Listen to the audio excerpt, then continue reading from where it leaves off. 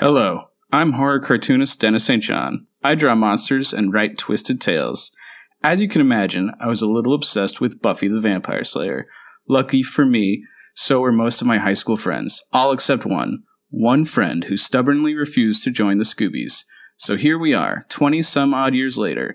I'm teaming up with Doc Travis, John Teach Landis, and maybe a special guest or two. And we're going to make our friend, Michael Poley, watch one episode of Buffy a week until he's no longer the Buffy Virgin.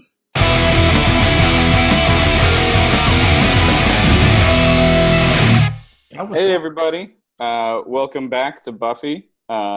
We are watching, what episode are we watching? Wild at Heart. Alright, I'm your host as usual, Dennis St. John, horror cartoonist. And why don't we do a roll call? Start with John. Hey, my name's John. I'm here with everybody else. Trav. Hey, it's Travis. I'm here, hanging out. And Michael, the Poley. Hey, I'm here too, just hanging, guys. I'm also a virgin that hasn't seen Buffy except up to Wild at Heart. Thanks. That'll factor in during the episode. You'll see. Thank you. I feel like that's important for anybody who might be dropping in as a new listener to do those. Of who's the... Okay, yeah. I mean, the people that are dropping in are mostly hoping that this is a pirated episode of Buffy the Vampire Slayer that they can watch for free on YouTube. And so it's a bit of a disappointment every time. But, this is actually a podcast where four friends hang out and one of them hasn't seen the show except for the first time as they're watching it.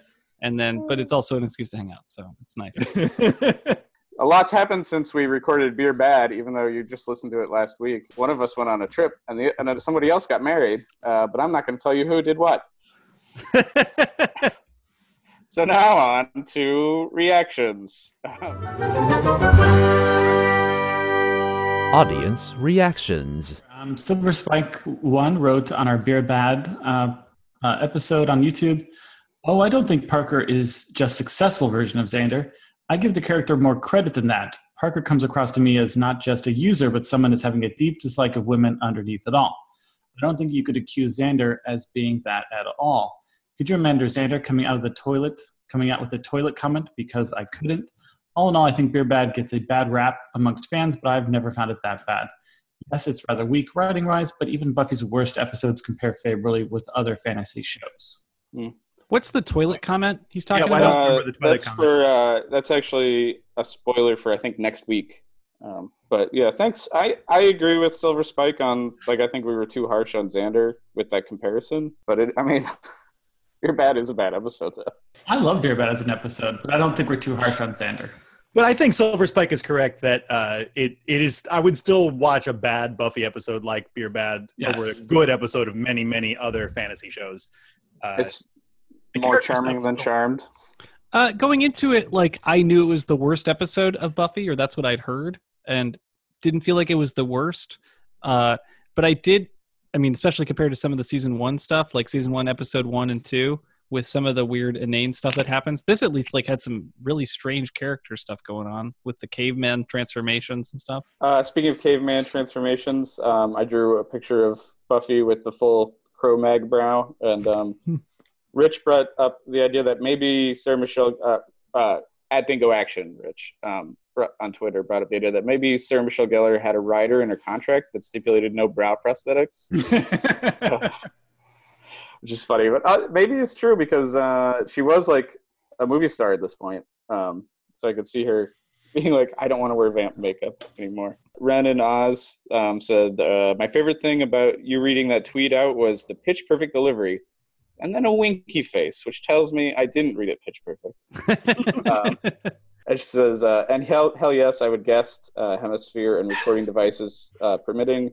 Hot tip, as lifelong musical theater performer / certified nerd, you don't want me for a season or two." I think that's going to be a really popular episode that a lot of people are want to guest on. Okay. All right, so why don't we go into the summary? The summary. Buffy, Season 4, Episode 6, Wild at Heart. You may have heard 1 is the loneliest number, but this episode proves that isn't the case. 1, actually, her name is Willow. Buffy herself is all but invisible, by the entire campus co-eds as she is chased by a vampire across the lawn. While technically she is the only person to literally stab someone in the heart this episode, she isn't the only heartbreaker. Willow and Oz's relationship is rockier than the Sunnydale Quarry. So bad, in fact, she is seeking hypothetical advice for her hypothetical friend from Xander. Perhaps the most surprising part of the episode is his rational advice: just talk to Oz. Well, you can't talk to a stone wall, so that doesn't work. Oz breaks free of his crypt and runs into another werewolf in the night. And it's Veruca. You know Veruca? Voice like an albatross, dresses like Faith. Well, those two wake up all scratched and naked in a field, and you can do the math there. Veruca states that Oz's scent is on her. Yikes. Buffy consults Giles after Maggie Walsh tells her that she was almost attacked by 2 wild dogs the previous night. Nothing bad in the papers, so she drops by Oz's crypt to find him repairing the door. Silent Oz stays non-verbal, potentially putting his friends in danger. But he has a plan, a very bad plan, to trick Veruca into being locked into a cage all night with him. Willow drops by in the morning with coffee and sees Oz and Veruca naked, cuddling, on the floor, and Oz is the little spoon in this relationship. World askew, Willow walks into traffic, only to be saved by Riley at the very last moment. Buffy takes her home, and although she promises to rest, she starts cooking up a revenge spell, but thankfully never finishes that dish. She is surprised by Veruca, who has come to kill Willow, however. Just in time, Oz shows up to defend her, and he ends up killing Veruca. Buffy is able to tranquilize Oz before any further physical damage. But Oz can't stay in Sunnydale. He can't handle his fur, so to speak. He has to figure out the wolf inside him, and that can only happen on the open road. Good job, Trev. Hooray. Travis, do you really think that Faith and Veruca dress alike? That's a quote from... That's a line last from the episode. show. Oh, that's stated. Okay, all right. What's like- Willow's smack talk, which is why I just love it. That's right. It's so hyperbolic. That's right. Also, like that Faith is such a thing for them that they can reference. Like Yeah. high It's water like, mark. hey, remember that crazy person that was once one of our friends who tried to kill us all? Let me reference that person again and again and again, which is so true to real life. That's true. Let's move on to great lines. Great lines. Travis, why don't you go first? This line happens in the first 4 minutes. Buffy's fighting a vampire. She says, "You eat this late and you're gonna get heartburn." Stab. That's it. That's all I get for my pun. And the vamp just dusts. Oh, it's such a good one. Heartburn. Ah, so good. I enjoyed Giles when he's watching the game show on TV and he says, "You moron! The dinette set should have been mine." I wanted to have that one, but yeah, I saw it already. That was such a good one. Mike, why don't you be Xander, and John, why don't you be Willow? All right. What does it mean when a girl wants to, If you're doing it, I think you should be able to say it. make love? Wild monkey love or tender Sarah McLachlan love? That whole scene is excellent. I'm surprised I didn't. Best scene in the show. I'm surprised I didn't listen to any Sarah McLachlan after this episode. I mean, usually these are like triggers for me to listen to my '90s music. I don't think there's a Sarah McLachlan trigger. I mean, maybe Dogs. if you saw like dogs. Dog commercial. Yeah, dogs are about to be put to sleep. Like, about to euthanize a bunch of cats. And you're like, oh, Sarah McLachlan. That's what I want to hear. Who's playing that damn Sarah McLachlan? It's like, I don't hear it. John, you did a good Willow, so do Willow again, and I'll be Right. Buffy. I have wrong feelings about other guys sometimes, and I feel guilty, and I flog and punish. Exactly. I'm sure Oz is flogging and punishing himself. This is sounding wrong before I even finish. Gotta love a dirty joke. All right, let's do kill count. The kill count. I counted 1 vampire dusted, 1 human/werewolf. Oz uses the word hootenanny for the very second time. 2 bands break up, and 1 werewolf fuck scene. So Oh, the bands broke up? I didn't know that was like a confirmed thing. It felt like they could still play. Dingoes could. yeah, I figure No, when no. your lead singer is murdered. Yeah, but Dingoes could still play. She's not in that band. Oz doesn't play. Doesn't play. He doesn't sing. He could. They could find another guitar I player. guess it's a bass. Is he guitar or is he bass? He I plays guess it's guitar. Yeah. Is it hard to play guitar? Not the way I play it. Yeah, it's a hard. Depends how you play. Yeah. Let's move on to maybe it was premature for me to call Dingoes dead. It was just my guess, I guess. Let's move on to weird noticings and trivia. Weird noticings.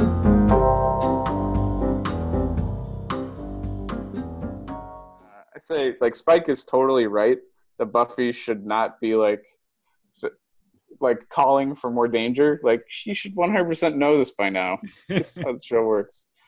But that's a great opening with him being I'm back in town and I'm the big bad, and then zap, gone. That was such a strange opening because it's a complete misdirect on what the episode is about. I don't know. I mean, it's fun in retrospect, but at the time I was super confused by what happened afterwards. Because that doesn't really come back. Spike doesn't appear again. Yeah. It's also Spike used to always enter Sunnydale by crashing into the Sunnydale sign. And this season, he can apparently get into town without that level of damage anymore. It could have happened off screen. We don't know. That's true. Not by act, not because he's drunk or anything, just because he's it's a tradition. To me, Giles needs adult friends, and making adult friends is really hard. But I just read about a group called, I think it's called Men Sheds. It's a group, and it's for adults who are retired or older. Anyone who's retired. They hang out with other men and make projects and help people. And I guess it started in Australia. So, but I think it's right after this episode aired 20 years ago. You should send Giles an email about it. That sounds like a group of people that watch Home Improvement together. Yeah, men sheds. The name's kind of crazy, but it's out there if you want to meet some other men. Yeah, it's also Giles is just making that transition from being an adult mentor to trying to be actually friends with these young adults. Yeah, they're not having it. He's still too weird. Yeah. Which is sad. They've had so many adventures together and so many crazy experiences. You feel like they should be way closer, and instead Giles comes across as super awkward. It's it's kind of sad. They should be over all of this weirdness. But I agree. I think it's kind of season 3 Buffy is I'm quitting the council. She was I'm done with this stage, but she doesn't actually want to be done with that stage with Giles, right? She always comes to Giles for advice and kind of wants this parental boundary to still be there, right? Right. So Buffy's responsible for keeping the boundary up, even though Giles is probably over it, clearly over it, or trying to. Giles is a super stuffy British, older British guy. Maybe that's just his style. He's never going to be that, California surfer, stereotype, right? But I feel like we've learned that that is to some extent a role that he plays, and that he's capable of playing other roles. Even though he's moved past his rocker phase in life, he still has the records. He still has his sex friends over for afternoon sex dates. He's got a TV that he watches. He has another side to him. He's making baby steps. I mean, he's no Wesley. I don't even think he's changing. I don't think he's changing or evolving as much as he's revealing that side of himself. And he wants the only people he knows in America to share in these other sides of himself. I feel really sympathetic to Giles in this. Yeah. I feel like he should make grown-up friends, but he's doing the best he can with what he's got. He's not the stuffiest British Watcher character we've seen on the show, right? There's degrees. He's not the coolest one who, the only other cool Watcher would have been that we never even met him was that Jamaican Watcher. I don't know. That's the only Watcher I know of, right? Maybe that guy was cool. We don't know. It didn't sound like he raised Kendra's Watcher? Kendra's Watcher, Kendra in a very cool way. Kendra seemed like she was even more strict. Well, there was a lot more boundaries there. I think, that one had more boundaries. So maybe that Watcher was even more strict than Wesley was, and then Giles, and maybe there's a really cool laid-back Watcher that we never get to meet because they're I don't know. They're always. I'm sure the cool laid-back Watchers don't get sent out on missions, right? No, they turn evil. What happens? Well, you're right. The coolest, like most relatable watcher did end up turning evil. You're right. Spotting. It is kind of sad that the second watcher we really meet is Wesley, right? Because it's like this generic British uptight watcher school that they go through that like generates shitty uptight humans. Because like Giles was a cool dude at one point, like that crazy, transgressive dude, and then like goes through Watcher Council school and he's like a total tweed wearer. We'll see. Mike's only seen up to episode. Oh yeah, let's confirm my virginity here. Yeah. Well, so we got Mike watching Angel, so he hasn't yet seen past episode 8 of Angel. No, wow, you guys have gotten far. I'm on episode 4 of Angel, I think. All right, hey Mike, what do you think about the scene in the bronze? I feel like if this is your first episode of Buffy, this is a weird episode to watch. There's already been Spike, this like fake Spike intro where this character you don't know claims he's going to be a bad villain, gets taken away. And then this bronze scene has terrible acting. And I get it. They're trying to distance us from Oz and then show that he's like in a trance in a way. But like it just, the whole read is so strange. If you don't understand like you get that Oz is into Veruca in some way and like that's going on. But the acting in the bronze, it's so awkward. That scene is just like one of the strangest scenes in Buffy because you're also adding the awkwardness of Giles, like not getting with the kids or getting it. So that kind of like, oh, it's not just Oz, it's Giles is weird too. And like, this is a weird group of people. And it has like this Freaks and Geeks vibe that like is missing from the show in every other sequence where people are much quippier. So it's just like this understated slow motion Freaks and Geeks thing. Anyway, it would look like a bad show, I think, in another world, but I was into it, but I was also like, oh, this is strange. It just like jumped out at me. Yeah, well, another thing that I think is weird about that scene, which I like, is like usually Buffy isn't the most tuned into other people's feelings because like she's usually the center of insane shit. So like a lot of other people's friend drama she like ignores, but she's like tuned into Willow really hard in this scene and is like, trying to like buffer Willow, trying to be like, oh yeah. I noticed that. So there's a scene where they're turning in their psychology papers, or they're getting their grades back on their psychology papers, and I just wanted to point out that I think that Willow has definitely been reading her Calvin and Hobbes because she turned in her paper in a clear plastic binder. That's all. And then later we have the scene with Veruca, and I just really love the character detail that when like. There's this whole thing, the whole like triangle between Veruca and Oz and Willow that the whole time Veruca is eating a gigantic hamburger. It's a nice little piece of characterization to make her seem predatory and stuff like that. It's just one of those little good prop work. It's really good prop work is what it is. That's another super awkward scene too. This is one of the most awkward episodes conversationally where humans like can't say what's really going on in a scene. Like that scene is super awkward. But it's supposed to be. It's not awkward. It's not awkward in that it's bad writing. It's everybody is. Sorry, I didn't mean awkward, like awkwardly produced. Yeah. I think the one in the bronze can read as awkwardly produced, but it's not. It's intentional. Yeah. Yeah. I mean, it's. I wouldn't say it's awkward so much as it's tense. I mean, I think the awkwardly produced thing is a vibe that runs off of the Spike opener, which feels like it's a stupid show, and then it runs into this awkward scene. And then there's another awkward scene later, but it's all intentional. Just the direction is weird on that opening, and it's bad direction on the opening, in my opinion. If I didn't, whatever. It's 20 years old. Mike, do you have any opinions about werewolves? Oh gosh, please don't trust a werewolf that locks himself up at night.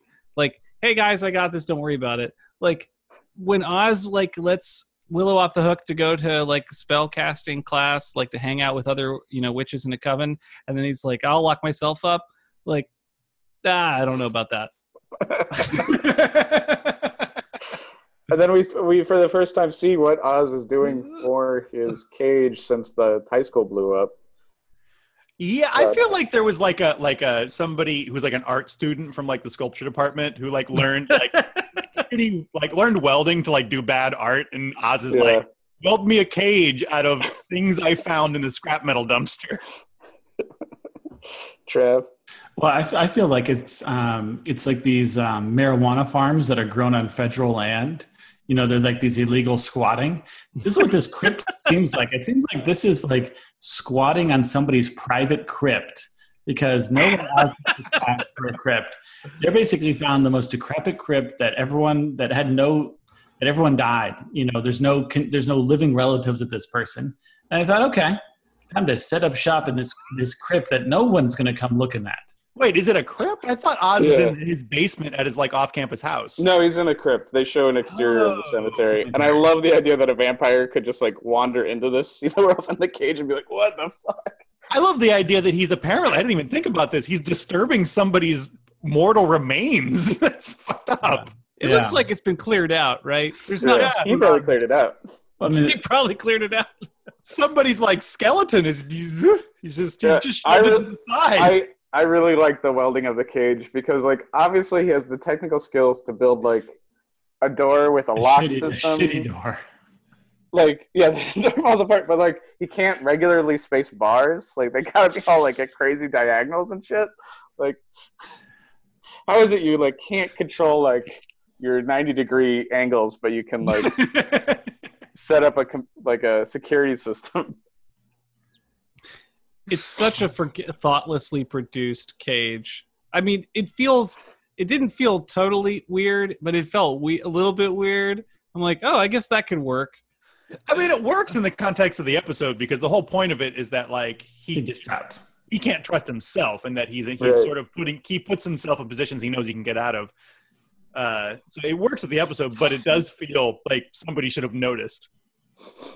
Yeah, there should be a security system around Oz, like, make sure he locks himself up, have a second set of eyes on this system. Yeah, sort of like how, like, drug people have, like, trip sitters. Like, you need, like, a werewolf sitter. Like, you just do. Well, you said something interesting, though, John, where you said, like, he put himself in a cage he knew he can get out of. You think it's intentionally a poorly made cage, or it's just, like, a production design concern? There's I feel like it fits. Like, if you want to complain about it, though, it does fit with the motivations of the character, because the whole thing where he locks himself up with Veruca, sort of subconsciously knowing that he's going to be putting in a position where he's going to have sex with her. I feel like the building a shitty cage fits with that motivation really, really well. Like, he's like, oh, I'm going to build a cage, but I'm not going to build it that well. Like, but he didn't even have to knock down the doors. There was definitely open spaces up at the top that he could have just climbed right through. Yeah, but if that's the case, then why bother locking the cage? I mean, I guess that's like, that's again, just... it's subconscious. These are the games you play with yourselves, like how, like, like how, like buying a 6-pack of beer and being like, I'll drink half of it tomorrow. Exactly. I just did that. I've got a 6-pack right now that I'm like, oh, I'll drink more of it later, but really I won't. Like, yeah, absolutely. Mike, you got the next comment. Yeah. So this is related to, like, John had the amazing, great line about Giles responding to TV, and he's clearly pretending, like, to read, a book while he watches television. Like, Giles likes television, but has this uptight attitude where he can't like it. It's, he has to be an adult in some way, so he can't like it. And it's just very funny. It was a funny payoff for, you guys pointed this out in a previous episode, I think, where, like, Giles has a television, like, that's behind a bunch of books, and they catch a news bulletin, whatever, that someone is digging a tunnel. What the fuck is going on? And they investigate it during the episode where they get the Ring of Amar or whatever. And, like, Giles had a TV, and it's kind of a weird thing to point out. And then, like, Giles clearly watches bullshit TV, game shows, which was, like, the lowest quality television of the 90s. It's probably game shows. It's just, like, the most formulaic bullshit. Anyway, I was a little sad that's what he was watching, but it made me laugh. That was a good moment. Yeah, and I guess it also sets up with that whole theme, like you were talking about, of Oz putting himself in a cage he can get out of. Is like Giles with a TV and a book. Like, I'm going to pretend to read. I'm going to lie to myself. Yeah, I'm just reading a book with a television nearby. I'm going to be constantly partially paying attention to this book. The Willow Xander scene, where Willow is kind of trying to connect with Xander about some of her anxiety about her relationship, like, as it's unfolding slowly, is, like, a really sweet scene.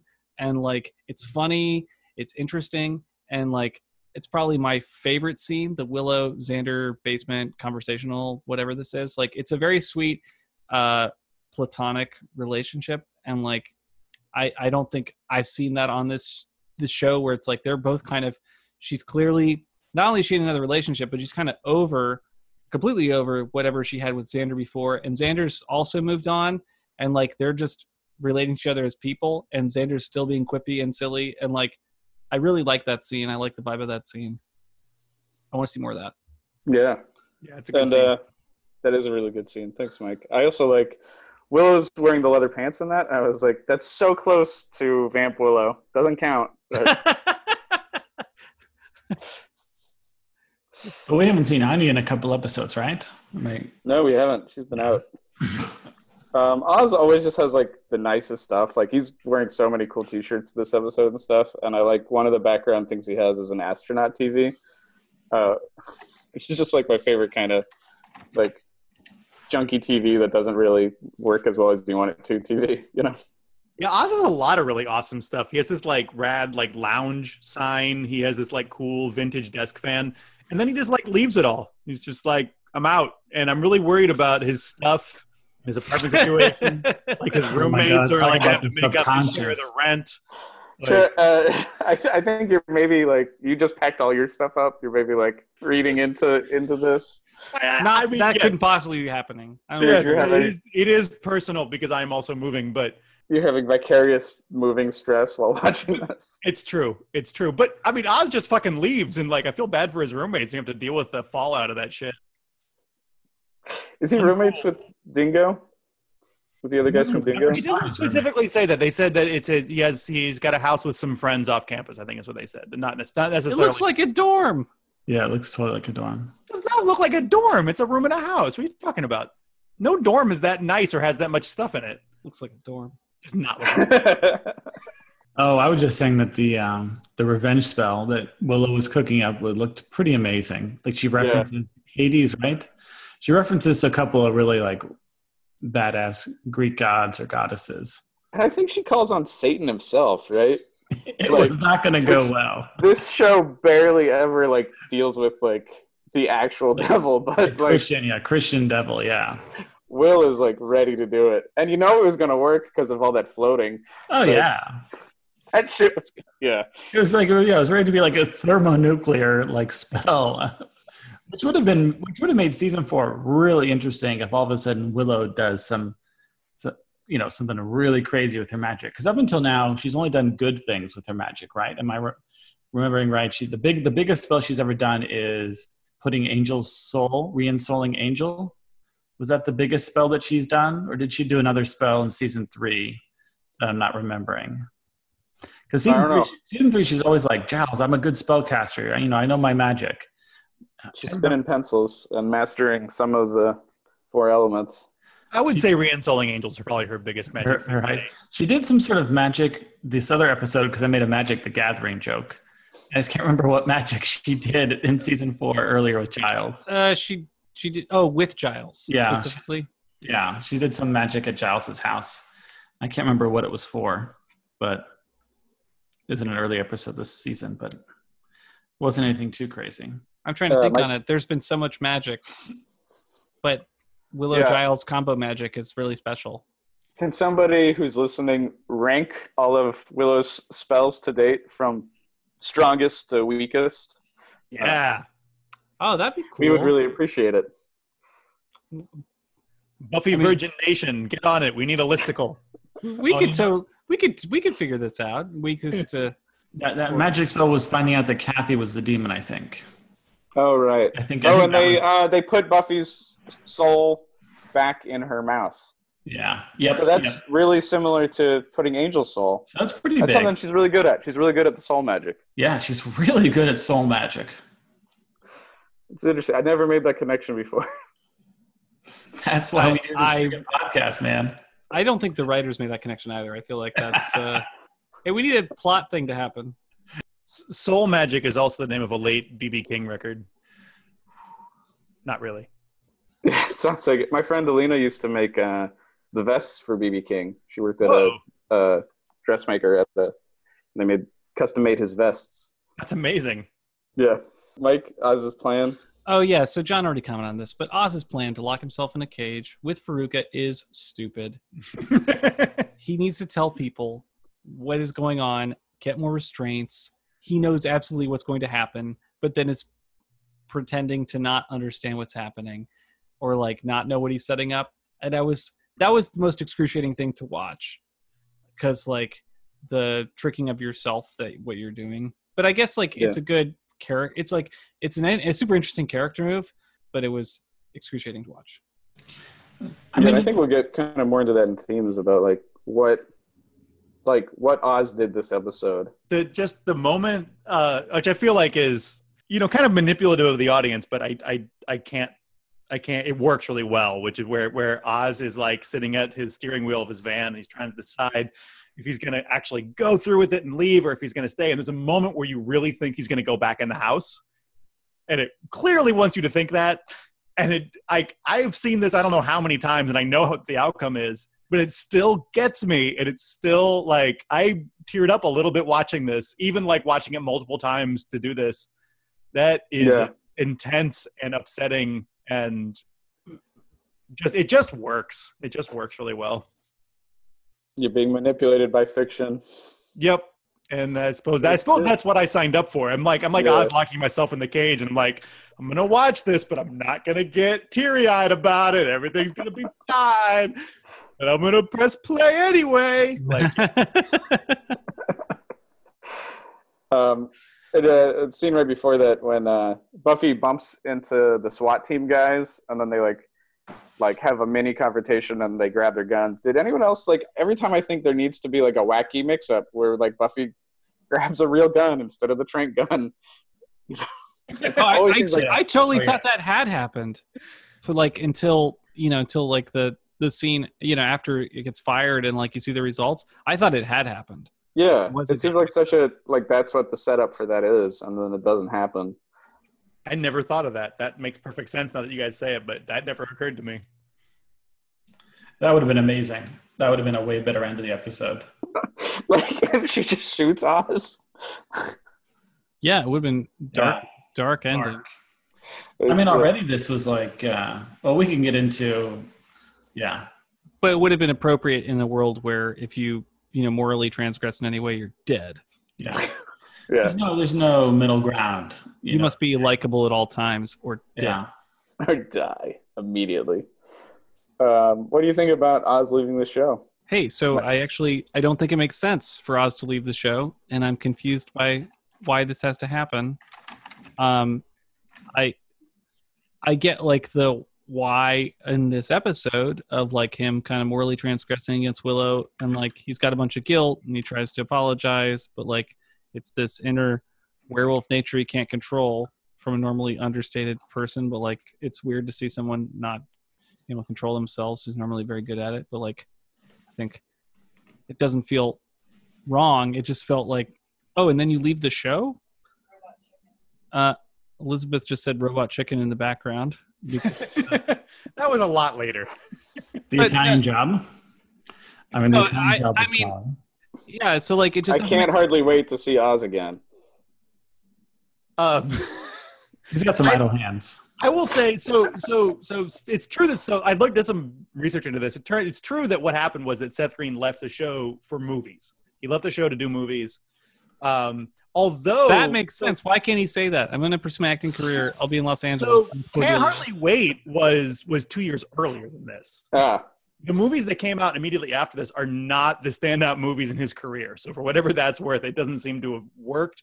Like, does anybody remember The Attic Expeditions? I have never seen it. I don't know. Or America's Sweethearts. I remember the poster for the one where he's in a canoe with Matthew Lillard, and they're like the same height. Yep. Okay. He was in, and this is a classic. He was in Josie and the Pussycats. Yep.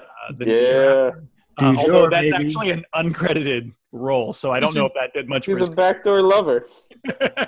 He was in Austin Powers. Yes, Austin Powers. Yeah, but that's 2 years later after this episode. That's 2 years after this episode. I mean, Austin Powers filmed in what, England? I mean, you got to get to these set locations. Yeah, I mean, he has to take boat because he's a vampire. Well, first, I mean, what I was going to say is, hey, you ever curious about an episode like, hey, how do we assassinate a character who's been around for 2 seasons? What's an example of an episode that just completely assassinates the character of a good person? Oh yes, Wild at Heart. I mean, talk about it making no sense why he's such a terrible guy in this episode. The plan, though, so there's an interview with Joss Whedon that you can find where the plan for the character was that they was always something along these lines, though. Like, they weren't going to write him off the show, but the plan was to extend the Willow, Veruca, Oz love triangle a lot further and have that be an ongoing thing. Oh, I'm sad Oz is leaving, but I think 2 episodes is about all I can handle of Veruca's acting. Yeah, I agree. I do not love Veruca for very long on the screen. You scrapped the plan, you think? Even I'm not defending that. Her acting didn't bother me. Like, that wasn't. I mean, I could see it totally dragging on longer, and like having like a more meaningful like lead up to this. This felt like so spontaneous, and the takeaway message for this for me is like people are fucking impulsive, and that did not feel like unreal. Like, I think people are impulsive, but it's just like, oh shit, you got to follow those hormones when, that fucking thing happens. You got to follow it. And like, it just felt so out of character for Oz to do that. And I know they kind of led up to it a little bit, and you guys called it out. You're like, hey, Willow and Oz are sharing Oz and Veruca are sharing a moment, when they passed each other. And it's like, and I think I predicted or whatever said that like, oh, that's a werewolf thing. It's got to be, because there's no other reason why only he would get it. And I'm glad to be right about that, of course. I hope that gets counted for, whatever, forward. But like... you predicted she'd be wearing a yellow hat at the time, so... so it's no gone. points. But like, Xander's character is like so much more out in front about the type of person he is. And like Oz is a private weirdo. And then for him to blow up in this... Blow up. For him to have like these emotional needs and for them to come out in this way was kind of a surprise. Or the sexual needs come out in this way. Especially for someone who is like, when Willow wanted to have sex, was like, actually, let's slow it down a little bit if you don't mind. I want to make sure it's the right time.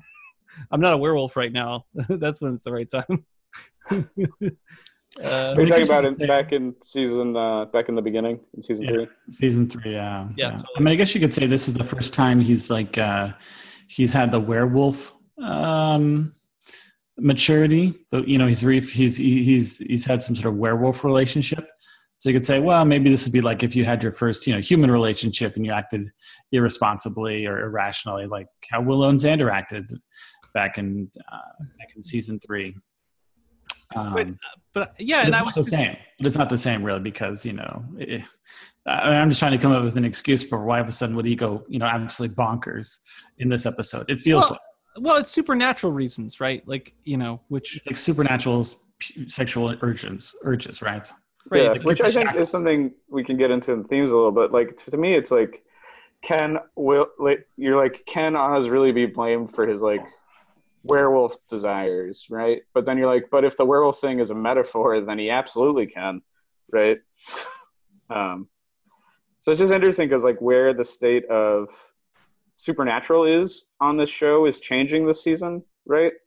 Like, because Buffy is like having relationships with actual humans, so like when they're terrible, they're just terrible, right? And we're starting to lose some of that like direct one-to-one like metaphor relationship thing. So then where does it go with something like this, where you kind of want to not blame Oz because it's like he had dog emotions at the time. Can you really do that? And I think that gets to also like Willow's really upset about his attraction to Veruca, and like I understand her being upset by that, and also obviously upset by like them having like werewolf sex, but like I don't think it's fair to like blame somebody in a long-term relationship for like having attractions to other people. Like that's stuff that happens when you're in a long-term relationship, right? Those actions can all make sense. I'm not like saying the show is wrong. It's just like it's like an unusual interpretation of a character for this show that likes to drag out these kinds of things. Like Angel and Buck back and forth over how much fucking time? And then you're like, oh, maybe Willow and Oz will be back and forth. And he's like, I'm fucking out of here. And the band takes off. Oh, he's off the show forever. Holy shit. Like, I guess that was shocking to me. It was like, they could be back and forth on this and figure it out. It'll be maybe a more interesting characterization. Nope, clean slate. He's gone. Yeah. Well, I'm just thankful that Angel never bought a van because that could have been Angel's response. So thank God I didn't have a van, because when you have a van, you think you can go on the road and just go anywhere. But You've seen Angel when he was scoping out extra young Buffy. He has a van. Metaphorical. And he didn't own that. Who's that? Who's He that had guy? a greased up car. Who was that guy that Mike thought was going to be such a big important person? Whistler. Whistler was driving that van, man. Oh my God, I can't wait for Whistler to come back. I mean, we haven't talked about Angel very much because but I mean, I think Doyle is kind of the Whistler character, right? Oh, is that the intent? In the sense that Whistler, if you remember. Well, so Whistler's East Coast, Doyle's West Coast. I get it. All right, we're getting off the beaten path. Coast to coast with the powers that be. Oh man, I wanted so much to talk about the powers that be. But anyway, that's another thing. Why don't we move on to questions for the group? Unless Mike, you got like one more statement. No, I have Angel-related questions now, but only because you diverged me. Save them up until they burst forth. So, Mike, I think we kind of covered this, but I wanted to ask you how surprised you were about Spike, but I also wanted to ask you how surprised you were about Oz and Veruca. I think we've kind of covered both, but how surprised were you by this episode? So I was less surprised about Oz and Veruca happening because they were hinting so strongly that something was going to happen before this. I was surprised what a fucking mess Veruca was. That was crazy. Where she's like, I'm a werewolf. I'm fucking in touch with my inner nature, and you should just do that too. And like, I was Just like, murdering people. oh yeah, murder How people. many people do you think Veruca's murdered Just that like like- Buffy just hasn't tracked? Get in Or touch I with assume your she nature. Just murder people on the reg. like maybe she wasn't a Sunnydale student, obviously, so she's like a freshman. Also, like her hometown is just filled with like slaughtered people. That, like, I wiped out half my school. If I had my druthers, I would have like a crossover episode with a show like Criminal Minds or NCIS, where they're tracking a serial killer. Friggin' Veruca, or like, And they're like, the end of the episode, they're like, the case goes cold. yeah, it's kind of like our cold case files, you know. Well, that's like a real life show, but I would love a show where it's like they're tracking, and then it's like all of a sudden the case goes cold for the last 10, 20 minutes, and then they just go back to their lives, like no explanation, like a fake X-Files type crossover. I wish. Where it's like all, yeah, okay. Anybody can write fan fiction, Travis. Yeah, what are you waiting for? My typewriter. That one that Mike, would have to be custom built for you from Ohio. Anyway, That's the only way to write fan fiction is on the clickety clacks of a typewriter. Mike, you got a question? yeah, sure. So Oz is totally hypnotized by Veruca and her music. Have you ever felt hypnotized like Oz feels, or is that just a supernatural thing?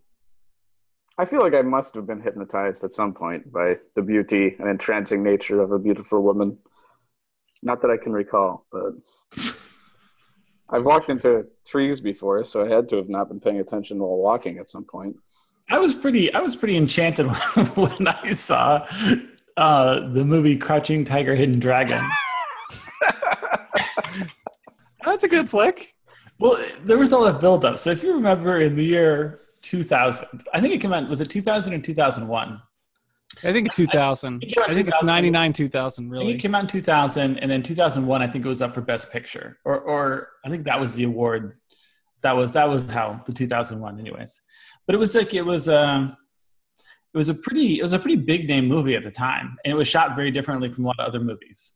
So it was shot very beautifully, and I was like, the action was very flowing and it was quite magical to watch that. So. No, it's just a fun reference. It's been so long since I've even thought about Crouching Tiger, Hidden Dragon, and then for you to have such like, oh, that's hypnotic. That has done that. I was thinking about like, well, when was the first time I fell in love? And you're like, Crouching Tiger, Hidden Dragon. Well, it can be a I media assume thing. this was a love at first sight kind of. This Crouching Tiger is on a 40-foot screen in front of you. If you fell in love with the 50-foot tall woman, then I'd be like, all right, we got one up on the Crouching Tiger, Hidden Dragon thing. Okay. But it's the sensory overload. So I haven't experienced that in any other movies since then, where I was watching something but like, wow, this is really insane what I'm watching. How can this be, this cinematography or these things or these special effects or anything like that? Oh, I mean, falling in love with a movie where you're just like overwhelmed with how amazing it is. Definitely had that feeling. Yeah, that's what I'm trying to say. First time I watched Fight Club in theaters, I was fucking hypnotized, entranced. It's just like such an intense emotional connection to like the transgressive characters and stuff. It was like, fuck yeah. That's hypnotic. Exactly the same thing, but the first time I saw Jurassic World in theaters, when the T-Rex and the Raptor team up, I couldn't control myself in the theater and was like, fuck yes! I was like so pumped about dinosaurs teaming up. Like, it's not a good movie. Shut the fuck up, John. God, let him have this. Let him have this. I mean, you could like it. It's fine, but dude.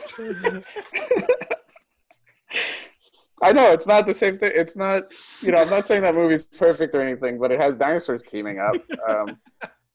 There's points where people complain about there's like that shot where Bryce Dallas Howard is running and it goes to like a close up of her feet or whatever, and I'm like, I don't remember that scene. I remember the scene where there's a T-Rex feet in the scene. Is that what you're talking about? Like, I don't notice humans when there's dinosaurs on screen.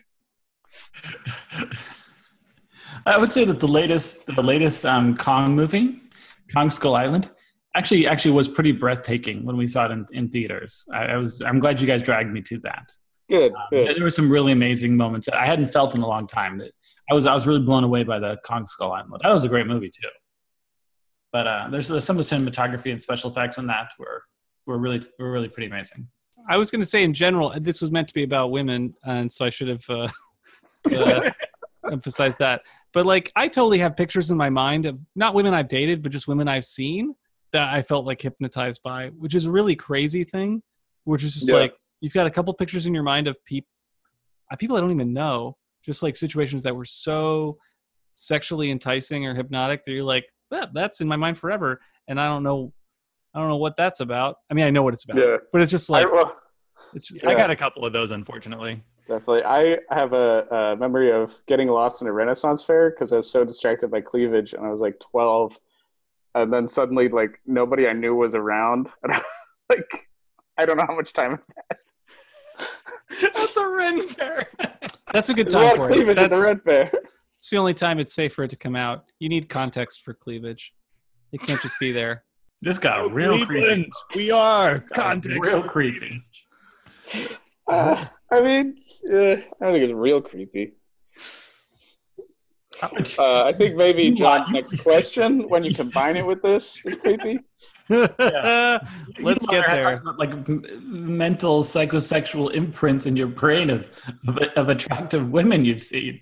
I'm just talking some smack about some Crouching Tiger, Hidden Dragon movie. Okay, I mean, I'm like the PG version of this podcast all on my own. I would say, this next question is kind of crazy, I guess. Should Willow be upset with Oz? Okay, hypothetically, this is kind of a hypothetical question. Should Willow be upset with Oz if Veruca dies, but Oz decides to stay? Like, she should be upset with him for cheating on her, but you have to take into account that Veruca was Willow's sexual rival, okay, and ends up being dead.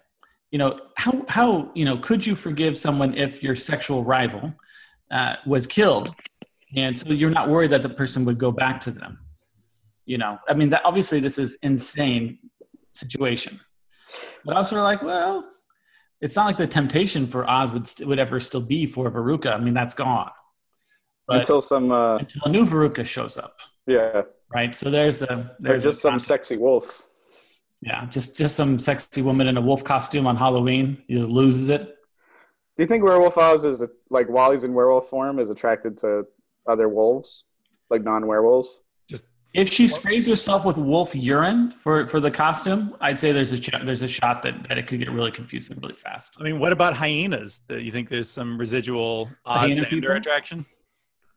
Oh. Only if Xander was in hyena form. Yeah. But not just walking around all I think to answer your actual question, Travis, if it's me, if my significant other murdered anyone, regardless of motive, I feel like that would create major issues in the relationship. But this is a world where they're all multiple murderers of like different creatures, right? And Of vampires and monsters. And this True. person was a murderer themselves. Like they were bringing havoc and death upon the world. True. The world I is still safer. feel like it because- would be something you'd work through. You work through it, but I'm saying, it's not an ender, not a relationship ender at that point. If you didn't want it to be a relationship ender. Who That's kills Veruca? Is it Buffy kills Veruca? Us. No, Oz kills her, bites her right? throat off. Yeah. So, I mean, it's like, it's hard to make this a real world situation, which is like, let's say you're in a relationship and you cheat on your partner with someone, and then you kill that person to save your. It's weirder than that, though. It's like okay. It's like I'm trying to put this. I'm talking about myself. I'm Willow. So what would have to happen is be like my girlfriend is really attracted to this serial killer. And I feel jealous that she wants to sleep with this serial killer, but instead of sleep with him, she murders him, saving all the people that the serial killer would have murdered in the future. But she also sleeps with them. Also, yes, and also sleeps with him. I feel like that might not be a healthy relationship for me to stay in at that point. Yeah. Well, you also got to figure if you are attracted to a serial killer, like murder is like what that attraction is, right? So like she's still satisfying herself. This theoretical girlfriend of yours, still satisfying herself by murdering the serial killer. I right? feel like, putting it in those terms, I feel like maybe that's not a Serial relationship. killer's wrong. It's an animal. It's an animal. Yeah. An animal or a cannibal? What did you say? Animal. Ah. Oz is an animal. Oh my God. I don't know. It's a weird analogy, but it's something I was thinking about because, in theory, there's no more Veruca. So the question is, the real question is, how much do you think you can patch up a relationship? That's the bottom line is, I can patch this much up of a relationship.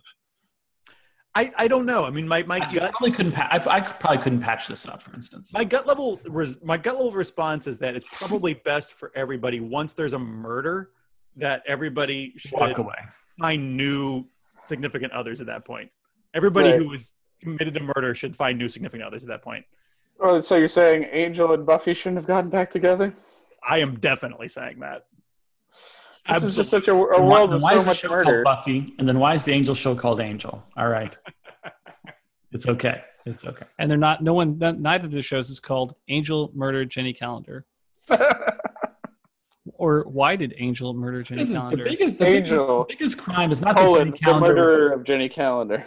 It's not that Jenny Calendar got murdered. I mean, that's bad news. The biggest crime is that Giles doesn't have the self-respect for Jenny Calendar, the respect for Jenny Calendar, to move out of the freaking apartment that he found her murdered body in. That's a really nice place, though, Travis. That's a bigger crime. Both of those crimes. I've never seen a house as nice as that one. It's a nice house. I think it's an apartment. Never seen. I like how shitty Philly must be that you've never even seen a house as nice as the one, except on television. I literally watch TV for the real estate guys. There's nothing like that in Philly. Watching House Hunters, man. He's watching freaking Buffy and Angel. He's got like a veranda. It's got like the green paint is really nice. He's got the nice archways, and he's got good furniture. His apartment is insane, right? There's a walkway down. It is a private patio that you walk down to. Yeah, it's super chill. I love it. But it's an I apartment always thought that patio was shared in the apartment complex. That's what I assume. Lots of apartments share features that are super nice that you can get to yourself. Like the rooftop is usually a shared. Oh yeah, if that's shared, he should feature. just move out. I mean, he should have moved into the abandoned mansion. That would be what I would have done. The abandoned mansion for seasons 4 through whatever, man. Because that would have been awesome. That would have been freaking. Manacles come with the place. Yeah, he finally would have had some proper friggin' manacles. We would have solved some issues early on in this season. Ropes don't do shit. John, why don't we bump this creepiness up to the next level? I want to preface this by saying, now that everyone has pointed out this question is creepy, that the answer for me is no. My question is, have you ever been tempted to take some form of revenge on an ex? So the thing with Willow that is like weird is that like she's not casting a spell on Veruca. She's casting a spell on Oz. She wants to cast a spell that will keep him from ever loving again, right? And then at the last minute, she realizes that she cares about him, and she doesn't do it. But that moment, and I feel like whenever I've had a breakup, that is not my emotional response, is not to be like, fuck her, she's awful. And that people, sometimes dudes who want to buy me drinks after I'm like post-breakup, like they want me to do that. They want me to be like, we'll talk shit on your ex. And I never want to do that after I've broken up. Do you guys have that angry response to being broken up with? Do you guys have that? I have maybe had it before in the past. I mean, let me ask you this. Have you ever been, like, broken up? Like, has a breakup ever happened because of cheating? No, not really. Because I think there's a lot of random anger that comes into that. Probably so, yeah. Yeah, I don't know. It never triggered that emotion in me either, John. So, yeah, I don't have that weird revenge, or I don't have the revenge trigger button. I'm suddenly realizing this is a humble brag on my part, and I didn't mean it that way. Dennis may be a monster, sometimes if he's broken up with it. But I'm just kidding. I know you're not a bad guy. I was younger and more angry at different points in my life. Sure. I don't think it's bad to be angry at an ex. That's not what I'm saying. Yeah. But like some people do have the nowadays, especially where they want revenge or they want to do something. I've certainly had friends who, like, when they're post breakup, have that impulse of like, I want to get them back. I feel like I've felt angrier at other people's like I'm like your friend probably. That's like I'm angrier than you are about you getting broken up with, right. And I don't know why that is. It's like I want things to stay the same. I thought things were cool. What? You guys aren't good at partners for whatever reason? Well, that feels like the role. It feels like the role as the male friend to be like, yeah, I'm here to back you up. Because when I've personally been broken up with, it's always like, oh, I guess I get it. Like exactly. I'm upset. I don't like me either. It's like this cataclysm. I'm surprised you dated me this long. Exactly. Totally. I'm like, well, I'm shocked that we were together even at all. So that was a great 2 weeks. Best 2 weeks of my life. Totally. That was a fun period of time. And then I have to be in Mexico for another 2 months. Oh, Travis. That's great. Yeah, it's great. Great heartbreak. Heartbreak's great for you, folks. Don't ever let anyone tell you otherwise. Yeah, I get angry I get angry at someone else's situation. But also been my experience as an adult where I'm in a committed relationship for like a long time now. So, I mean, like I hear about and see more breakups. I feel the effects of more breakups than I'm personally experiencing. And so definitely like those they make me angry, but also like, you kind of respond to the energy people give you. And if you're like, oh, and this terrible thing happened, I'm like, oh, what the fuck? Like, it totally makes you angry when you hear what people are up to, because people are shitbags a lot of the time. And then when you hear, and when someone finally breaks up, it's like the stories about them the whole time, like this whole new version of reality gets presented. The narrative isn't like, oh, and things are great and we love each other. It's like, oh, and this time I was suspicious and this was happening and this thing. And you're like, oh, what the fuck? And so they're revealing this story to you the first time. Like, you don't necessarily see the episodes where these things are happening. And so it's like the total narrative shift happens. And it's like, oh, fuck it, we should kill that guy. Not really, but, you're like super angry when that narrative shift happens. Whereas the person telling the story has had so much time to like think about how they want to present it. And even then, like, they're maybe not trying to get you angry. They're just like telling the story and they want you to understand why the person's not around or whatever. But yep. All right. Do you guys think Veruca is like, she didn't seem surprised by Willow being a witch? Like, I just wonder what level of like awareness of the supernatural world a character like Veruca has. Like, does she know about other monsters? Did anybody wonder about that? That's a great hypothetical. Because she seems to. It's weird because the main characters have such an expansive knowledge of all the supernatural because of Giles, because of the books, because of all their experiences, fighting giant snake demons. But like, if you were just like a werewolf, I mean, you probably would buy into some other common myths. Like, I bet you would buy into, like, if you woke up and you realized you were a freaking werewolf, you would probably buy into some other myths like vampires. But would you buy into the whole multiple demon dimensions, demon blood, all kinds of stuff that goes on in the Buffyverse? Like, I don't know. Yeah, like That's a when she great said question. something about like I just feel bad for other people for not being werewolves. Like that's not her exact quote or anything. Yeah, Like that made me think like, oh, you don't know about how cool it would be to be like a different type of demon that would. yeah, yeah, or a half demon, Yeah, or um, exactly. I think her knowledge the base seemed pretty low, but also because almost a little bit because they didn't present her character as anything other than someone who's like kind of wild and sexy. Like she didn't seem to come off like there wasn't any intellectual talking points outside of the weird guitar talk. So I mean, it wasn't like she really got Phil's. Yeah, then we never got a chance to know the extent of her knowledge, but she never came across as someone who was like ear was to the ground when it came to supernatural stuff. You know what I'm saying? Or books even. I don't think she's much of a book reader. Because we know there's just a ton of supernatural books that are out in Sunnydale. I mean, she could have had Yeah, her hands on some books, but frat guys can just Across that randomly character. pick them up from the streets. Apparently, There's think- there's no way she can't be aware of other stuff. There's just no way. Not in this town. not to the extent the other characters know. yeah. Well, I could imagine though, like if she has memories of being a werewolf and stuff, that like she moves to Sunnydale, is like out roaming free, and then she's like, I fought a bunch of vampires last night. That was weird. Like, I guess vampires are real. I All right. feel like Veruca specifically has a history that we don't know about. Yeah. There Maybe might be there's. naive werewolves out there. She's just not one of them. How old do we think she is? I think she's about the same age, right? Yeah. And She's a couple years older. she didn't go to Sunnydale University?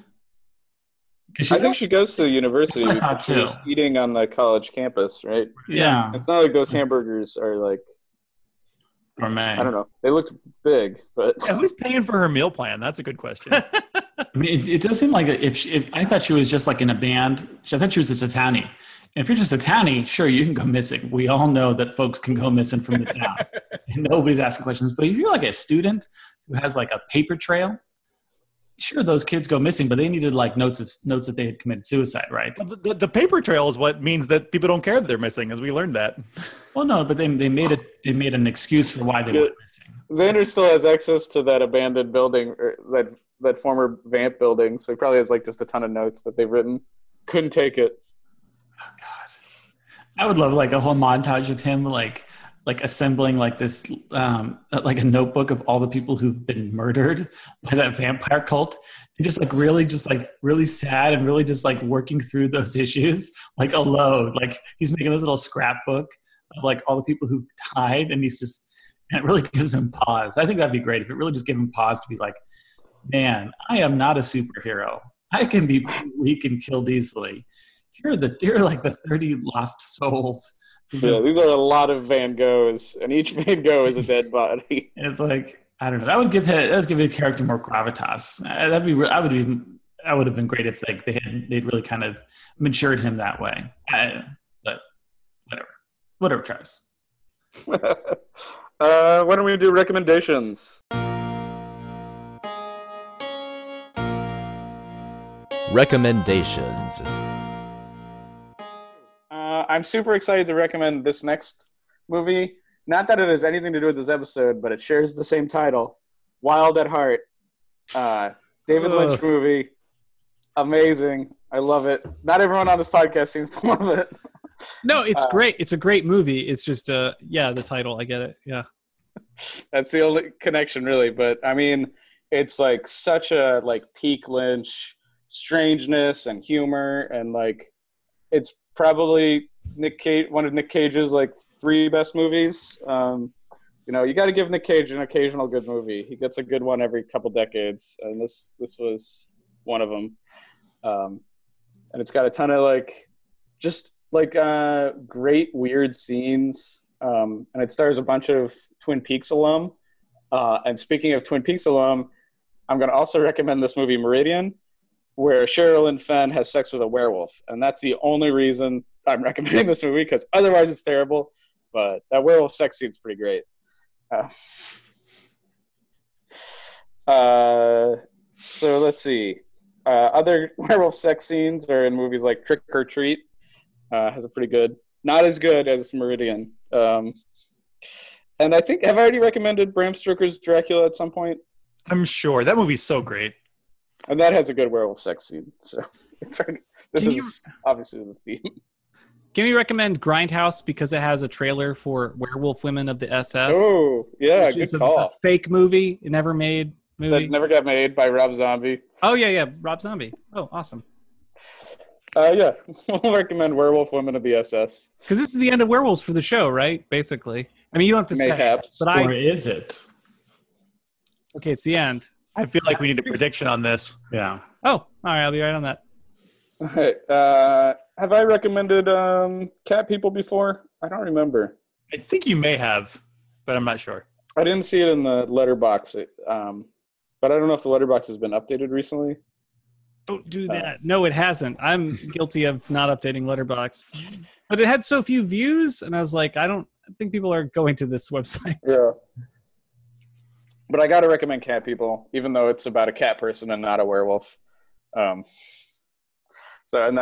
recommending both versions, but I really like the remake with Natasha Kinski. But both are really good. All right, so that's the Rex. Unless anyone else has any. Ginger snaps again. Yeah. I mean, Ginger Snaps is always good when we're talking werewolves. Well, I guess question for you about mainstream werewolf movies. Like, what about the ones I think of from the 80s is The Howling, which I haven't seen. Mm-hmm. But I just know The Howling's really good. It is. Okay. We could recommend that if it hasn't been recommended before. It might not have been. Yeah, let's recommend The Howling. Really good. Are there any other, besides Underworld, like mainstream werewolfy things that are good that have happened in the past 20 years? Because I feel like all your recommendations are quite old. American Werewolf in London. I don't know if that's less than that's a lot more than 20 years old. There's one that I recommended. I think when we had Oz's first appearance as a werewolf, I recommended the Blood and Chocolate werewolf movie, which is from 2004, 2006. Yeah, it was enjoyable. Lou Garou. I recommend Bubba the Redneck Werewolf, which isn't mainstream, but was a movie that came out a couple years ago, based on a comic. It's really funny. A guy makes a deal with the devil to be more masculine and becomes a werewolf. It's really silly. Yeah, I feel like a lot come out that are like small and don't really do anything, but I don't think like I'm not going to recommend the Twilight movies, obviously. I don't think obviously mainstream cinema has been on a werewolf kick in a long time. Do you remember Cursed with Christina Ricci and Jesse Eisenberg? No, is that a werewolf movie? Yeah, it was. I think Wes Craven directed it. And the weird thing about that movie, I guess, is that it was 80% reshot.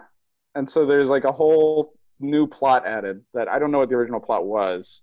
But it also has, it's not a great movie or anything, but it has one of the funniest werewolf gifs, which is when it finally reveals who one of the werewolves is.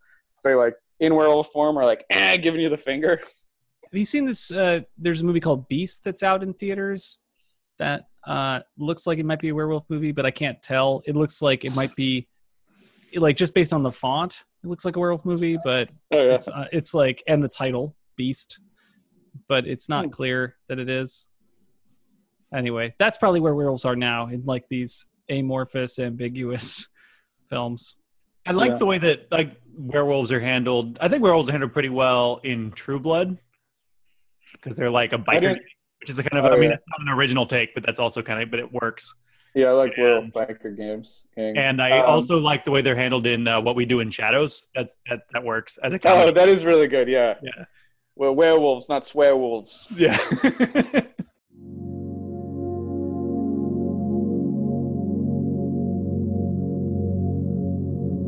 Virgin Predictions.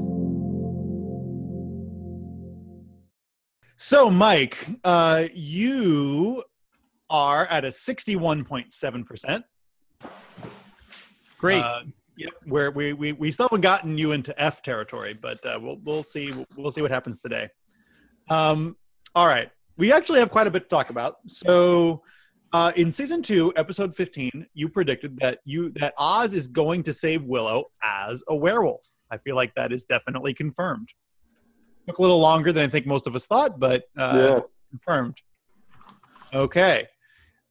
In season 3, episode 8, going along with that, you predicted that Oz's powers. Oh no, actually, I'm sorry. This one's a little bit iffy. You predicted that Oz's power of smell will come in handy again. So we overtly see Oz smelling, but it actually leads him off the track.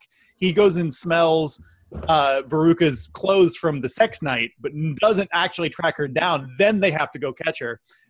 Now, we don't know if when they actually do catch her, if he was still following the scent, if that's what led him to the right place, or if it was because he knew Willow would be in the lab, because he knows Willow. I feel like it could go either way. Dennis, Travis, what do you guys think? Do you think Oz's power of smell came in handy? You definitely let him off the track at one point. Yeah. Do you feel like it came in handy this episode or not? That's good. I would need to maybe rewatch exactly what he does, because he definitely realizes like I should be tracking Willow. So there's a moment where he smells. He's like, and he says, "Oh, we're gonna follow Veruca," and then they're like, "Oh, she must have thrown you off the scent on purpose, or maybe this is just from our sex night." And then he's like, but Willow, we should be after Willow. Yeah, and it's not clear if he's following her scent or not, or if he just knows that Willow would be in the lab. I don't think he would know she'd be in the lab because she was up to some shenanigans. Like, it wasn't like she was reading a book or... True. Or maybe she beeped him like, I'm going to curse you in this lab at 3 o'clock. 911. It's supposed to be handy. I would say the intent is that it's a superpower. Sure. I mean, and also like, arguably like, he used it to track her, even though it didn't work out. Mm-hmm. You could argue that's still handy. Like, it was still at hand. It was still something he used. All right. What do you Hasn't think? this already been confirmed, though? I don't think so. I've been watching this one. It was confirmed in the season 3, episode 6 or 7, where he found the warehouse they were in. Well, right, but this prediction is from episode 8, and it's his powers of smell will come in handy again. Oh yeah, again. Oh yeah. Yes. Okay. I'm willing to give it because I do think that's what we're supposed to assume that they find. Okay. Willow. Oh yeah. All right, we're gonna give that to Mike. Possibly iffy. We might hear from the fans on this one, but we'll see. Okay. Season 3, episode 12. This one I thought was interesting. Mike predicted Oz will betray Buffy. I'm not entirely sure that I just wrote it down wrong. It might have been Oz will betray Willow and I just wrote it down wrong, or Mike might have said it wrong. I'm not really sure. But for some reason, season 3, episode 12, we have Oz will betray Buffy. I think he probably meant Buffy. Mike's kind of weird with his predictions. Did Oz betray Buffy? Well, like if Buffy is the leader of the group, then like Oz betraying the group. Yes. Right. Yeah, you'd have to. I'd say the moment where where Buffy comes in and is welding, and Oz is welding the cage again, and he doesn't tell her about Veruca is a betrayal. Mm-hmm. Yeah, I would. Yeah, all right. Yeah. There's an argument to be made by betraying Willow. By proxy, he's betraying Buffy. Yeah. They are roommates. Yeah. Okay, we'll go ahead and give that to him, it sounds like. Wow. All right, great. Okay, season 3, episode 13. Oz will kill again. Does killing another werewolf count? Yes. Oh, yeah. Okay, all right. Oz will kill again. Okay. Who does he kill before? He kills the zombie. Yeah. Oh, that's right. The zombie that's going to kill Xander or whatever. Yeah. Okay. Just back his turn, Harris. In the season 3 recap episode, Mike predicted that Oz and Willow will break up in season 4. That is also confirmed. That's a particularly good one because, again, even Joss Whedon didn't predict that. That was something that happened as a result of Seth Green leaving the show. So I feel like that one's incredibly sort of prescient. And that is all. So it's nothing but confirmations this time around. Thank God. What a great, this is leaving you, Mike, with an average of 63.1. So you actually, after the rounding's all done, you went up 2 percentage points. Pretty good. Congratulations. That just tells you how many outstanding predictions there are. Since there's been almost 100 episodes of this show, and I have make too many predictions every episode. In fairness, outstanding predictions don't factor into your accuracy. Your accuracy is the confirmations compared to denials. It's not. Well, then it doesn't have anything to do with open predictions don't count towards your accuracy the way I wrote the formula. But the more predictions I get, the less the value of those predictions. Correct. Yeah, it's a reflection of just how many we have on the books. So there are, 84 confirmed predictions and 49 denied predictions so far, and 108 outstanding. Wow. I've thought too much about this show.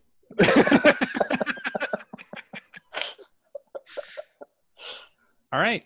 So sorry, that's a total of 241 predictions total. Well, I've got 4 more predictions. Very good. Oz will return is a prediction.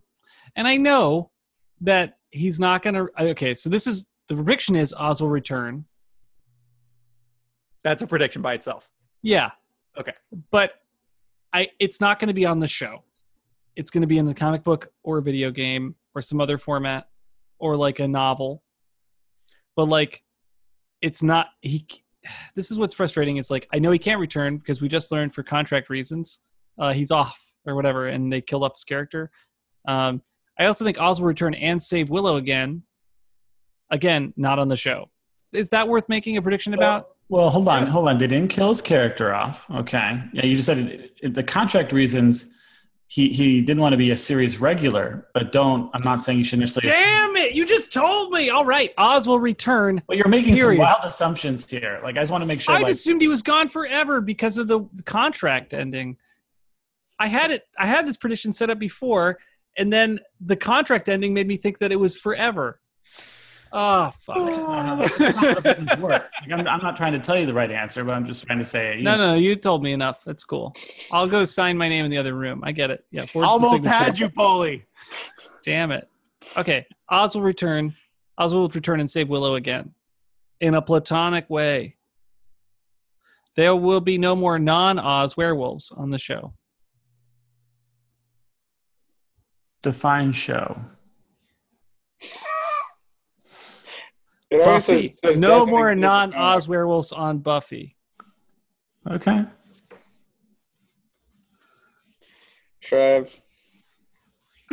Angel has werewolves. There will be Angel werewolves or whatever. Angel season 2 is just full of werewolves. Is that what you think, Mike? Is that what I'm leading you to believe? You're leading to believe something like that. The big bad in Angel season 2 is all werewolves. It's an all werewolf army. All right, sorry. I want to try to make sure I got this right. Oz will return. So that's a prediction.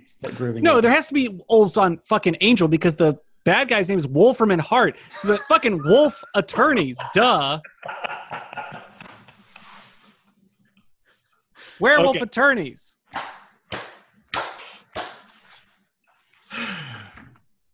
Okay, hold on a second. I'll make sure I got this right. Okay. Oz will return. Yes. That's a prediction. Yes. No more non-Oz werewolves on Buffy. Yes, we're done with werewolves as a category. Okay. Werewolf attorneys will appear on Angel. Yes, werewolf attorneys will appear on Angel. Excellent. And what else do you have? Okay, this is more me. Save Willow in a platonic way. Yeah. Oh yes, thank you. I'm annoyed by I actually don't think it's a true prediction, but the SWAT team, mysterious SWAT team, will never reveal itself. It's a prediction I want to make because I'm so annoyed that they won't. Of course, it'll reveal itself. I'm just annoyed by the fact that this is taking so long. I wish I'd made a prediction about how long it would take for this SWAT team to reveal itself, or whatever this mysterious characters are. That's it. But I don't know what that prediction is. What So are you you predicting? there's not He's an just actual venting. prediction. He's just There's just a venting. complaint. Okay. I'm just annoyed because the show keeps wanting me to think about this group that tased Spike and kidnaps random people or whatever they're doing, and it's like running around campus. So we're not predicting anything about the guys in camouflage yet. I mean, it can't be much longer, but honestly, every character's brought it up separately that it's a problem. When is something going to happen? I don't know, because it should have happened already, and this is bad writing on their part to keep bringing it up. Except it has to be like a finale tied in some way. But It's just Do you want to bring up? Do you want to suggest that it'll be revealed at the finale, or no, it'll be revealed before the finale. But Okay. it's like those characters are tied into whatever the finale episode is. So there you go. Season 4 I think finale. we already have a prediction that says Oh that. yeah. Then totally. Then I'm done with Okay. predictions. Then for now. All right. So my question, this is actually kind of my baggage more than it is about the episode. But so I think this episode invites us to consider Oz, whatever Oz is going through as a werewolf, like sort of as a metaphor. But I'm also like, if I try to consider that way, it could be a metaphor for addiction, right? So it's like a drug thing where can he control himself? Can he not control himself? Is he responsible for his actions? Is he not responsible for his actions? You can say the same thing about sort of anger, or about people who, maybe can or cannot control their anger. To what extent do we hold them personally responsible when it destroys their relationships, whatever. But for me, like thinking about that made me realize this thing that like has kind of been bugging me for a long time, which is like when I was like a teenager, I think I decided that the interesting thing about fantasy or science fiction was that it reflected back on real life. And like, I sort of took pride in like, I'm a Star Trek fan because Star Trek is about real issues, whereas Star Wars fans are just in it for the lasers and they're morons.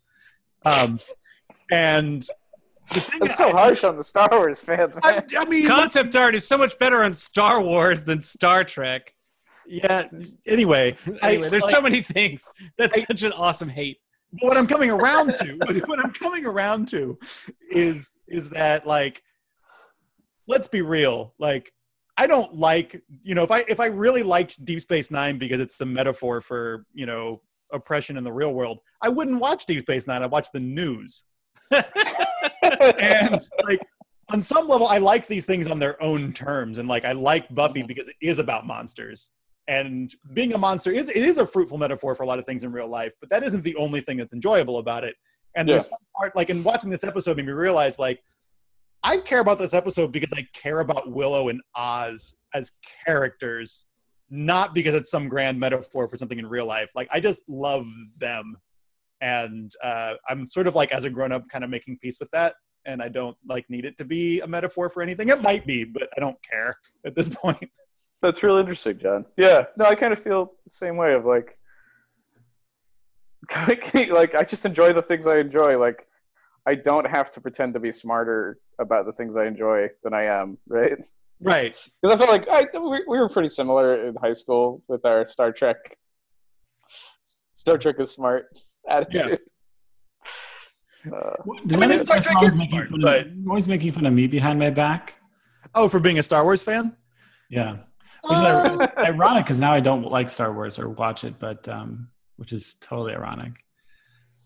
I don't think we made fun of you behind your back. I made fun of you in your face. That's good. Yeah, I think I was a big Babylon 5 fan in high school. And We definitely made fun of you for that. What I was going to say is I agree with you, John, that I agree with both of you. Sometimes the metaphor in Buffy is really fun. And sometimes like you need the metaphor because saying what you want to say outright is too real, aka the news. Mm-hmm. But, the more I think about it, the more I think it's okay to be interested in monsters as a thing, because if we think about how many religions and beliefs are on this planet or that have been, all these polytheistic beliefs had all these elements of fantasy and monsters and built into them. So I think there's probably a pretty real human need. This idea that you live beside or live with monsters and giants and all these supernatural elements have been a part with so many major religions, excluding a few. So I'm kind of at peace with this idea too, that it's just okay to be into the supernatural for its own sake. Never mind the metaphor. So, Mike, what is it a metaphor for? So now that we're done with metaphor. I like that everyone's done with metaphors and I'm not. So we're not done, but we can like it and also just like monsters. That's what I'm trying to say. No, I enjoy the characters for sure. But like to remove this episode and talk about what's going on, like as an episode versus like, I like Willow and Oz. I'm sad they broke up and that these things happened. I mean, this episode in the way that Oz and Veruca kind of connect and talk about it, it's very much about a sexual identity and that your rational self does XY, because Oz is the ultimate, most rational character on Buffy, and Veruca is the opposite, at least in this episode, the least rational character, eating a burger, is a musician, will kill people if she does what she wants. Number 3 and weakest, like least important, kills people. Oh yeah, totally. She'll eat any hamburger she freaking wants to. She's a musician. She'll kill people. She's basically an ultimate emotion machine. But it's mostly about the sex. It's about the sexual identity, because that's the biggest, most transgressive, crazy thing. Yeah, she ends up trying to kill Willow and gets killed over it, but we're more upset over the sex and yeah, we need an exit for Oz. But the stuff that feels real is the sex part for me. Is it really sexual identity, or is it sexual preferences or sexual practice preferences, or is it really sexual identity versus what type of sex you would prefer to have? There's probably a finer point if you want to make it, I guess, about sexual preferences, but let's get to that if it makes sense. So as it plays out in the episode, right? And that's, I guess just want to agree with whether it's about sexual identity or not, which I think it is.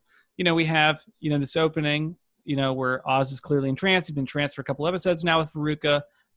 It's about the music, but is it no one else is as into the music as Oz? It's clearly not about the music. It's about the sex, but he makes it about the music. He's trying to make it about something else, but it's clearly he is sexually interested in Veruca. He's staring right into her eyes. Everyone else is music's okay. We know it's about sex. They share a private eye gaze before. The eye gaze stuff is super sexual.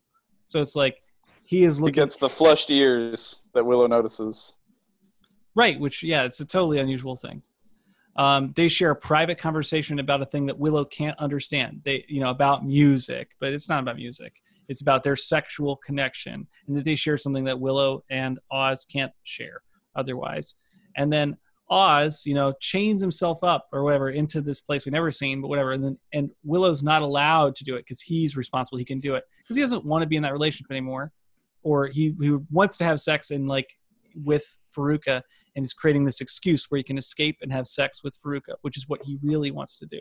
And this is the rational sexual identity, because rational Oz wants to be with Willow. Rational Oz is saying and doing all the things we want.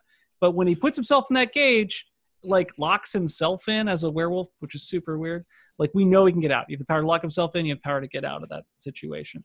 Houdini, right? He locks himself up in that situation. He knows how to get out. So he can get out, and then he finds her, and I believe they have sex the first time that they get together, because he doesn't want to think about it or talk about it. But they have sex about it, and he doesn't remember or want to remember what it is. And he says that he's a rational person. And then there's this great conversation I just pulled a clip from, which is Oz says, "I'm only a wolf 3 nights a month." And Veruca says, "Or you're the wolf all the time, and your human face is just your disguise. Ever think of that?" So she is the complete, full sexual impulse, and Oz is trying to contain his sexual impulse, and then he lets his sexual impulses go. He has a lot of guilt about it, which is why he can't connect with Willow anymore. She shows up to have sex with him in his room, whether it's an apartment or a cool, whatever, whatever the place is. She shows up to have sex, and he rejects her, and it's harsh. And that's when she feels so rejected, she has to go talk to, Xander about it, because the rejection is so real for her, right? Because he's got so much shame about his expression of his sexuality. And then he, connects with Veruca again, captures her or convinces her somehow to go, because she knows they're going to have sex, into the cage, which is, again, he controls the cage. And it's just a place for them to have sex. But it's not the right sex or the sex that either of them would want. It's the worst kind of sex in a cage on a cold fucking concrete. But it's that's the sex that they deserve, right? Because they're monsters. Shame, Mike. Well, they shame them. Oz chooses to shame them with the way they have sex, right? And that's a kind of transgressive and fucked up thing, is he chooses to shame their sexuality by making it take place in this cage together. Right? He's oh, our kind of sex, this raw sex, can only take place here, where a rational person would say, no, it shouldn't happen. And then, Willow shows up and shames them, and then it's kind of over. The show kind of took me along with this, on this journey of sexual identity for Oz. And I empathize with him strongly. I also want to have all the sex. But I'm not a werewolf. I'm not a supernatural person, so I never have to like unleash. There's not that 3 days in the month where like I am my full sexual self. Like I'm only sometimes my sexual self, and I get to control it. And I'm very rational about my sexual self. Versus like if there was a supernatural element, this world's fucked. But I really enjoyed that, and I feel like that's kind of the werewolf story, and like it was so rad to see it. But anyway, thoughts about that? Yeah, I think you're right. Analysis, Mike. Yeah, you're welcome.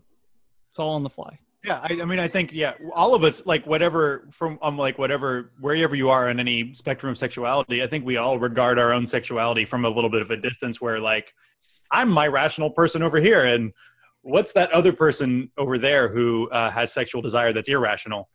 I think we all do that, and I think we can all relate to Oz in that regard. The werewolf in general metaphor like is so easy to use as sexuality, right? Because it's like it's the lust. It's like your animal. It's literally your animal self, like the desires that society tells you to like chain up. Yeah, it's about power. It's about aggression. It's about taking what you want. It's about satisfying your own desires. Like there's a little bit of the power Veruca talks about, and wrapped up in that is this heavily sexual element as well. That's kind of wrapped up in the werewolf.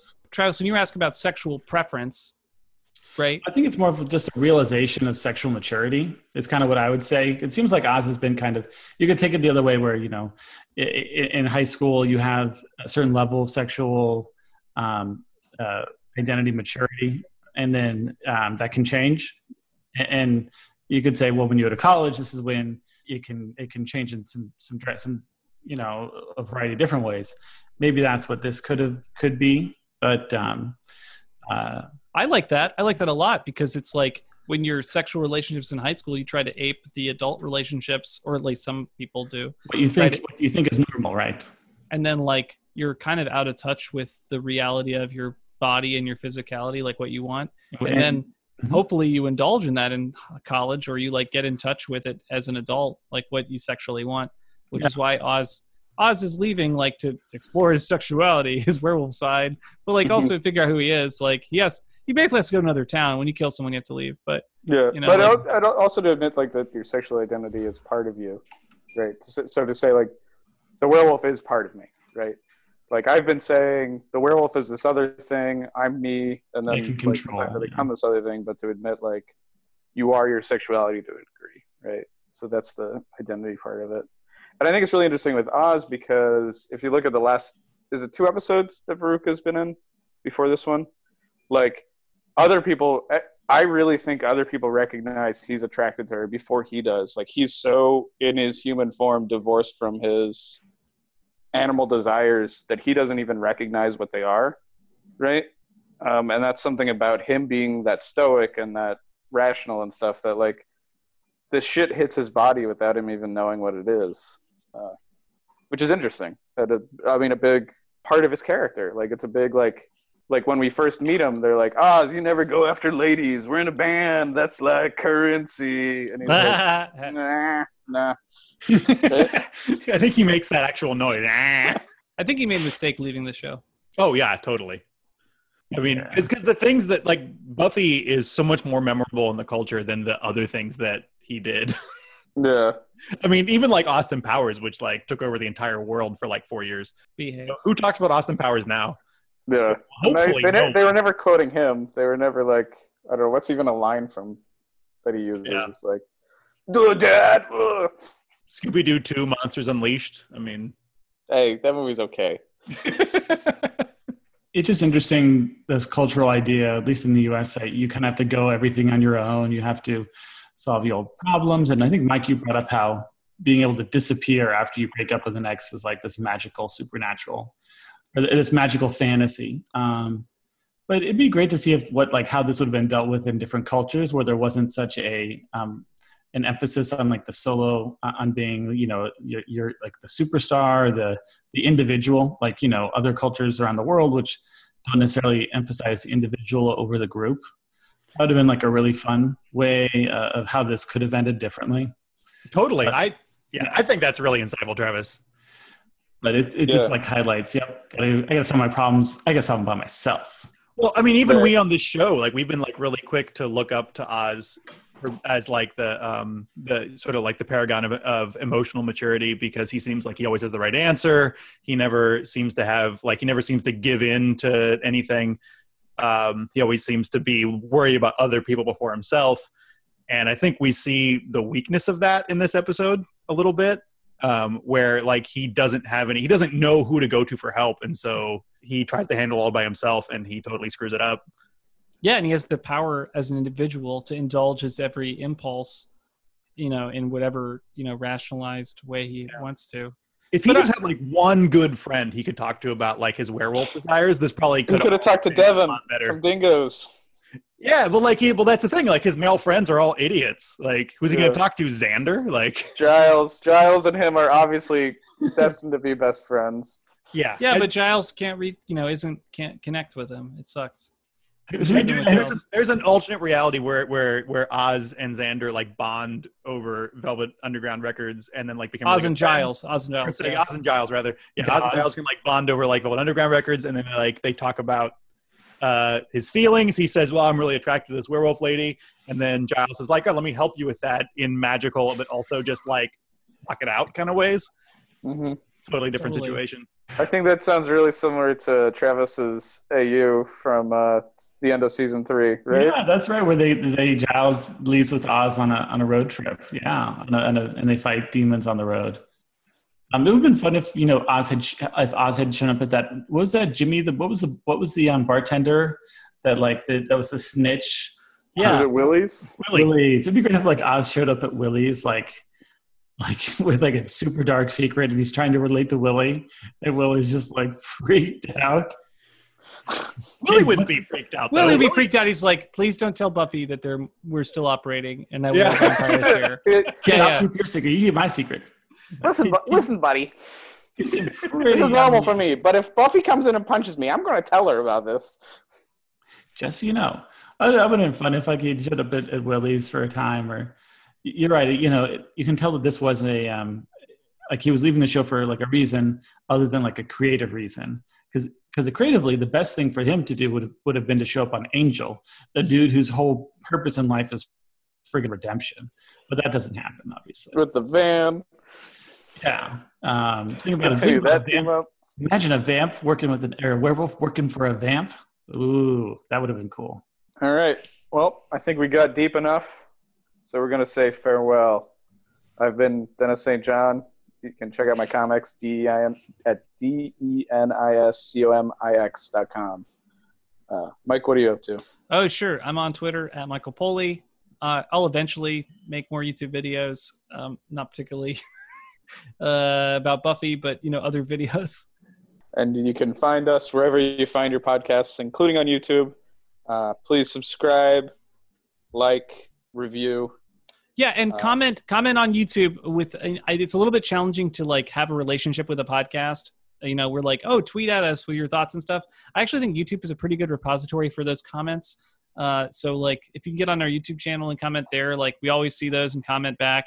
Twitter, it's often, Dennis or I are only people on Twitter, but John and Travis all see the YouTube stuff. So like if you are commenting on YouTube, everyone sees it. If it's on Twitter, might be just Dennis and myself. So just let you know, like, not that you shouldn't comment on Twitter, but YouTube is like a more centralized spot for, comments. Customize your comments to our weird social media habits. I think that's true of the world, though. The podcasting is in a weird spot right now where, like, if you like a podcast and you have a thought about it, like, what the fuck do you do? Like, some podcasts are like, oh, hit us up on Twitter. We're 5 different Twitter people and add us individually. Yeah. And that's fucking nonsense. And, like, YouTube is, like, a centralized space. And actually, we get a lot of, like, more people sometimes viewing episodes on YouTube versus on any other format. And I think because it's even searchable. But, like, this is a separate podcast conversation. But my point being... But I enjoy the Twitter conversations I have as Buffy Virgin. So don't stop doing those. I have a fun time talking to Rich and Renee and a couple other people. So. All right. Don't stop doing what you're doing. We love you. Don't stop it. And we will see you all in hell.